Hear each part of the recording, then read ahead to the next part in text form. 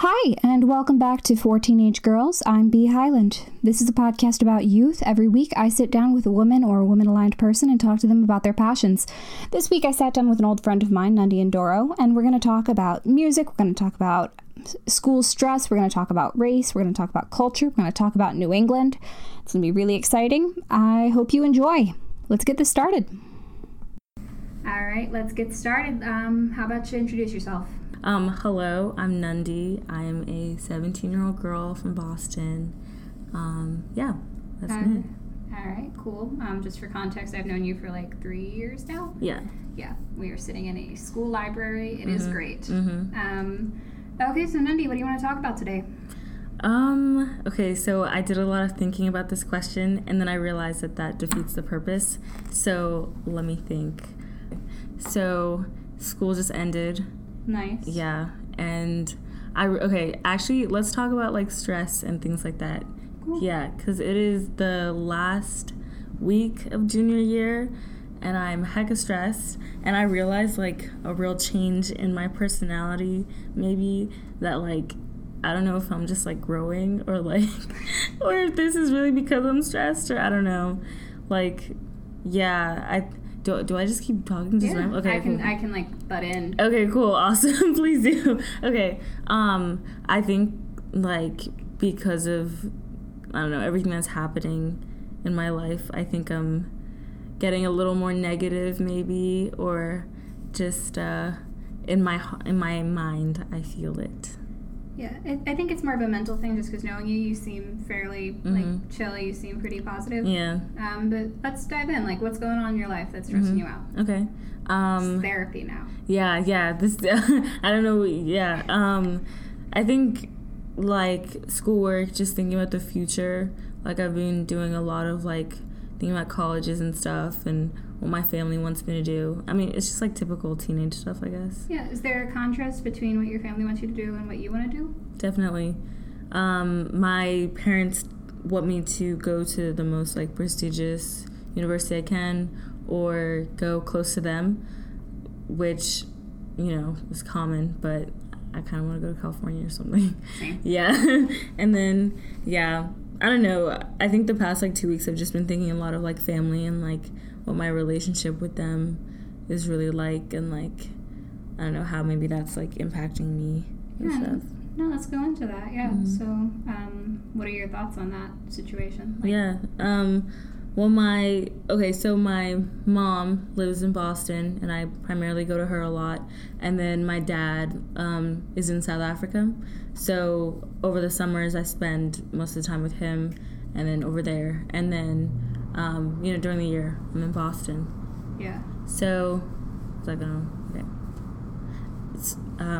So yeah, I've been thinking a lot about that. My family situation is really fine. Like, I think whenever I tell people that that my dad lives in South Africa, they're like, "Oh my God, no! Do you ever talk to him? Do you ever see him?" And it's not that bad. Yeah.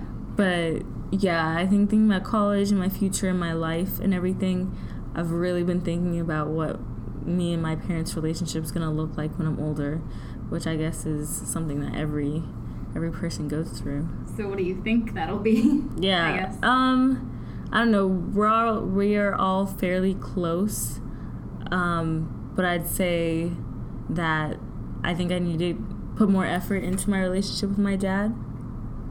And I don't know, like, this is just like heavy topics that like I think about, but they feel like they're weighing down on me more, just like the last like week or whatever. No, that's entirely understandable. Like, I'm like, from an academic perspective, at least, I'm in a very similar spot vis-a-vis stress, and that could make like outside stressors a lot like more heavy. Like, I'm also like hyper focused on college right now, which I really shouldn't be. Yeah. But I have a college counseling meeting right after this interview. Exactly. So it's Yeah.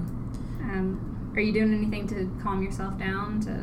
Yeah, I mean, like, I was, making some music, just, I don't know, trying to be creative, trying to get my head outside of this whole, like, academics, grades, statistics stuff, and, like, just trying to be excited about the future. Yeah. What kind of music you make? That's a good question. I think I make, like, I think it's like R&B. Like sometimes I make very R&B-ish type music, and then other times it's like, I hate to say like alternative because I sound pretentious, whatever, but like yeah, I think it's like alternative, like bedroom pop, whatever. Aww. Like yeah, but less like claro or whatever. But like I don't know, sometimes intense. I'm still learning how to do it, so the genre changes. Nice. So why do you make music? Why do I make music? What drew you to it? Well, so I started making music when I was 13, yeah. In the 8th grade. Yes. No, just with GarageBand on my iPad. So I got really into this artist named King Cruel around that time. And he was very into producing. He still is, and I watched all of his interviews and everything. If you're listening to this, yes, I knew King Cruel when I was 13, and I'm better than you. So, nice. Yeah. So you heard it here first, folks. Exactly. So, King Cruel, Archie Marshall, I was obsessed with him, had a huge crush, and I started messing around on GarageBand, and I thought it was really cool how I could, like, be obsessed with my own voice and, like, sound and stuff, and actually create music because I loved it a lot before. Yeah. And then I don't know, that just kind of continued on as a hobby. Like it's just like I don't even post it anywhere really. Like I'll just make a few beats and then maybe like post them on this one ugly little SoundCloud that I have with like this one like spam follower, but yeah. Porn bot SoundCloud followers exactly. are such an interesting demographic of bot followers. Like, why? Yeah, like I was actually kind of creeped out. I was like, have I been searching things that are like inappropriate? Because it was just this like kind of naked woman as a profile picture. But whatever, I'm happy for the support. Happy for yeah. Biggest fan. But yeah, I mess around. It's a hobby. It's a stress reliever. Yeah. And, who knows, like, what'll happen with it. I'm not really, like, thinking I'm going to be an artist or trying to do any of that, which I guess is, like, sort of freeing because it's not an obligation. I feel like that kind of makes it an obligation at some point. But, yeah. Nice. And so other than King Cruel, who would you, like, consider your inspirations in terms of making music? I would say that, okay, so when I was, like, earlier in high school, King Cruel like lyrically was my inspiration, but like if you look at his lyrics, like he kind of does speak in metaphors, which can get kind of confusing outside of his voice. So I don't know, I'm like really inspired by like FK Twigs, like her production, like I think is so like love her production, right, like it's just cool. And then I like a lot of like just like soul and like a lot of sampley things, like people who sample soul tracks and jazz and everything and then just like make it their own. So I started getting really into like Jay Dilla and like I don't know, Flying Lotus, like just I like producers more than I think about singers and stuff like that. Like I know they go hand in hand, but I think it's cool to look at who's producing different things. Yeah. And I know you have a zine about music too. Like, let's talk about that, just because I think it's really, really dope. Like, thank you. Yeah. Thank you. Yeah. So my zine is called Strike 3 Mag. Search us up, please. Look us up. Basically, the zine is just it allows like teenagers, young people to express their opinions, views about music and other different types of like arts. And also my goal for the next year is to have a lot of people talk about like culture things, so young people talking about issues that are happening in their community, maybe through writing articles or photography, things like that. But yeah, the zine is basically just a space for young people to express their appreciation for different art and stuff. Yeah, that's really cool. The first issue's dropping when? Yeah, so winter of this year, we're gonna say, or like fall, winter. Nice. You getting contributions? Or? Yeah, I am. Yeah, so nice. I published like a call for submissions a while ago, and I got a few submissions, and then I'm gonna redo the whole advertising thing this summer. I think this first year was just really me like establishing the brand, figuring out what my idea was, and then trying to get used to social media and like handling that stuff. I'm like really inspired by you. Oh, like God. you handle your social media like a boss. It's crazy. For like 3 multiple podcasts. Like I'm so impressed. I'm so impressed. No, but like the Straight Through social media just followed me one day. I'm like, oh, nice. Mm-hmm. Yeah. I knew the name of the magazine. I'm like, yay, I finally get to follow this. And then you're like interacting with like producers and artists on Twitter in a really like interesting way. Thank I you. have so much trouble like reaching out to people like I'm intimidated by, and you like seem to do it really, really well and Thank easily. you. Yeah, but I'm like so sporadic. Like I find it, I don't know, I feel like if you're, okay, you're gonna have to edit a lot of this. It's okay. But, like, if I'm not, like, getting followers every day, like, I feel like I get so disheartened. Or, yeah, I just feel like, what I'm doing is not working, so it takes me a while to get back on there. Yeah. But I like how consistent you are. Like, that's so important for social media. Yeah, my big social media strat is just be as annoying as possible until you attract people. Yeah, like, and that's a good strategy. Seriously. Yeah. So what inspires you to make something like Straight Through? What inspires you to like why are you so, this is going to sound accusatory when it's not, because it's exactly what I'm doing too. Like, why do you want to create a creative space for young people? I think because for so long, like, I never really thought of myself as creative, like, at all. Like, I assumed that if I wasn't, like, winning these different drawing competitions or, like, having so many people, like, applaud my work or something, like, whatever I was doing, that I didn't really matter in this whole world of, like, creativity. I was intimidated by all that stuff. So I think, like, really understanding the fact that creativity looks different, like seeing different kinds of content creators, like, you know, like you with your podcast, your audio, everything like that, and then also people who are artists and singers and stuff like that, like really recognizing early in high school that there are different types. I wanted to create a space where other young people could also recognize that within themselves, because I had. And also, like, I love media, so, like, just, like, things like magazines and, like, I don't know how beautiful they are in real life. I totally wanted to, like, do that. Yeah, and if I recall, and I forget the actual paper, but I know you won an award from, I think, the New York Times about an article you wrote about lemonade. Yes, I did. I came as a runner-up in the 2016 Student Review Contest, and that was for an article I wrote, like, analyzing Lemonade, the video, and the album, obviously. And, yeah, it went well. I had fun writing it. It was exactly, like, kind of what my zine is inspired by, just looking at the connection between art and culture and the messages that people are trying to send to one another. Yeah. So let's talk about culture. What does that word mean to you? I think culture, like how we interact, what's important to us, the type of news. Oh God. No, it's okay. I'm sorry. Come on, keep going. Okay, You're doing well. Thank you. How we interact, what inspires us, and things that we create and everything. I don't know, culture in our different communities and, like, values and stuff. So, like, talking about the zine, what I want people to hopefully portray in their art or whatever they're submitting to me is, like, what their community is like outside of other people's, like, what environment they're living in and how they feel that's affecting them. Because, like, when you're looking at, I don't know, people who live in different neighborhoods with, like, different economic backgrounds, whatever, opinions are so different. And just, like, things like that, I really like analyzing that I think we forget to look at, because our school kind of is a bubble. Definitely. And, like, especially if you live here, like, it's crazy. You can just be so engrossed in everything. We go to an all-girls boarding school in Virginia, which is real fun. It's a good experience, but it's also quite like enclosed. Kind of just So let's actually talk about that, because you live at school. I do not.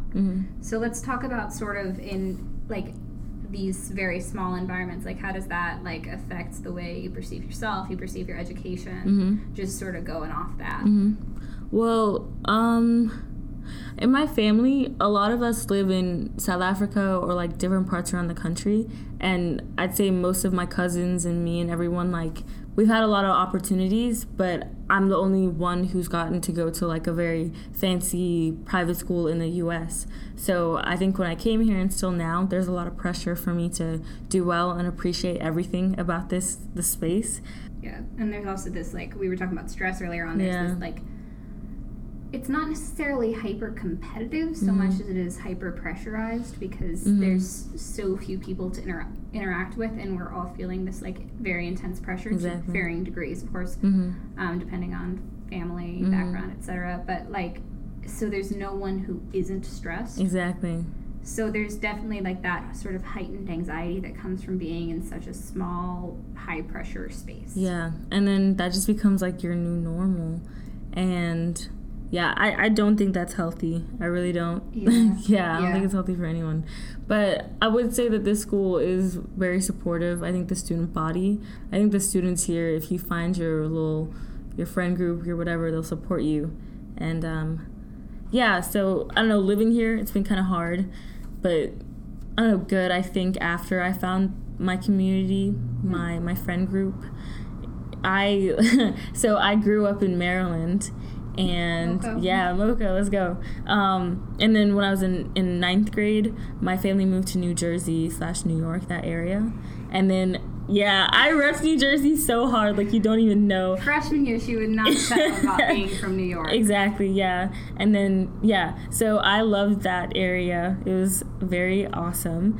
And then earlier this year, for some reason, we moved to Boston, Massachusetts. And I'm sorry, if you're from New England, you're going to feel really hurt by hearing me trash your whole area. Let's talk about Let's discuss. Really, honestly, though, like, that is not my place. I am so tired of seeing Dunkin' Donuts and all these people thinking that they're smart because they live next to colleges. Let's go in. But yeah, and Boston's just cold. But there are some pluses that I'm just ignoring. So sorry. It's okay. Yeah. But yeah, I loved Jersey. Yeah, I lived in Jersey for a little bit. I had a great time in Jersey. I did not make any friends because I spent most of my time in Virginia. So a lot of the times during breaks when I was at home, I would just take walks around Hoboken, hoping a cute boy would stop me and ask, how I'm doing. And we'd start a relationship from there. What twisted romance movie are you living in? I don't know. But if anyone needed a meet cute, it was me. That's fair. That's fair. But that never happened. So it's okay. I still love Jersey. I just walk around, really, and live life. Boston, it's just less great. Yeah. It seems very, like, homogenous to me every time, like, I think about Boston. I've never been, so I really shouldn't judge it, but also... You can. Judge all you want. Like, honestly, there, depending on where you are, there are no black people. It's crazy. Like, I'll be in, like, Brookline or, like, Cambridge. Okay, in my standards, there's not enough black people, I think, in these areas that are the most, like... I don't know, affluent. There are really no black people. And then when you do want to see a lot of black people, you have to go into, like, kind of the most, like, developing neighborhoods, like the most ones with the most crime. And I think that's so unfortunate. I was reading this article about, like, the net worth of most all black people in Boston is, like, $8. Like, that's not it's actually $8. Like, I'm saying this on radio. So because I know, like, it's a fact. Like, this is a fact. Search it up after this. Like, whenever I tell anyone this, and, like, when I read this article, I think it was either the New York Times or the Boston Globe, but adding up, like, debt and everything, it's $8. And in the title, it literally said, "This is not a typo. It's $8." This was like 2016 or 2017 or something. Oh, but search it up. These are facts. I'm not lying. I'm really brave for talking about articles now. Yes. Yeah. Referencing an academic. No, but there's, like, definitely that whole history of, like, redlining, I think it's called, in Boston, that leads to that sort of thing. Yeah. And it just, like... And that hit, like, a lot of cities. Like, every city probably has a history of redlining. Yeah. Boston's is just sort of more, like... You can see it, like, so much. Like, it's crazy. I mean, I think Baltimore is a little similar. Someone told me that you can, when you're driving, you can just kind of see the neighborhood shift. Yes. But, I don't like that at all, you know? Yeah. It's definitely not something I noticed growing up, like as a kid, because I'm like, you can see me, I'm very white. Mm-hmm. Oh yeah. Oh, and I'm black. Yeah. Yeah. But like as I like sort of got older and sort of learned about like racial dynamics, I started like noticing this more, and it's like started scaring me. Oh, not scaring me, but like creeping me out that it's like just this like completely homogenous, very white area. Yeah. I don't know. I grew up like in Bethesda, right? And so it was very it's a very white area, if you know that area. And I think going to school made it very hard. Like in Bethesda, in Montgomery County, the public school system, you kind of end up growing up with everyone throughout elementary to high school, and with the same people. So going to middle school and elementary school there, I just kind of got used to being one of the only black people in my classes or anything like that, and it was not a healthy environment. My mom really thought that I needed a place with more black people. It was starting to affect the way like I saw myself and other black people, and it was really just not good for me.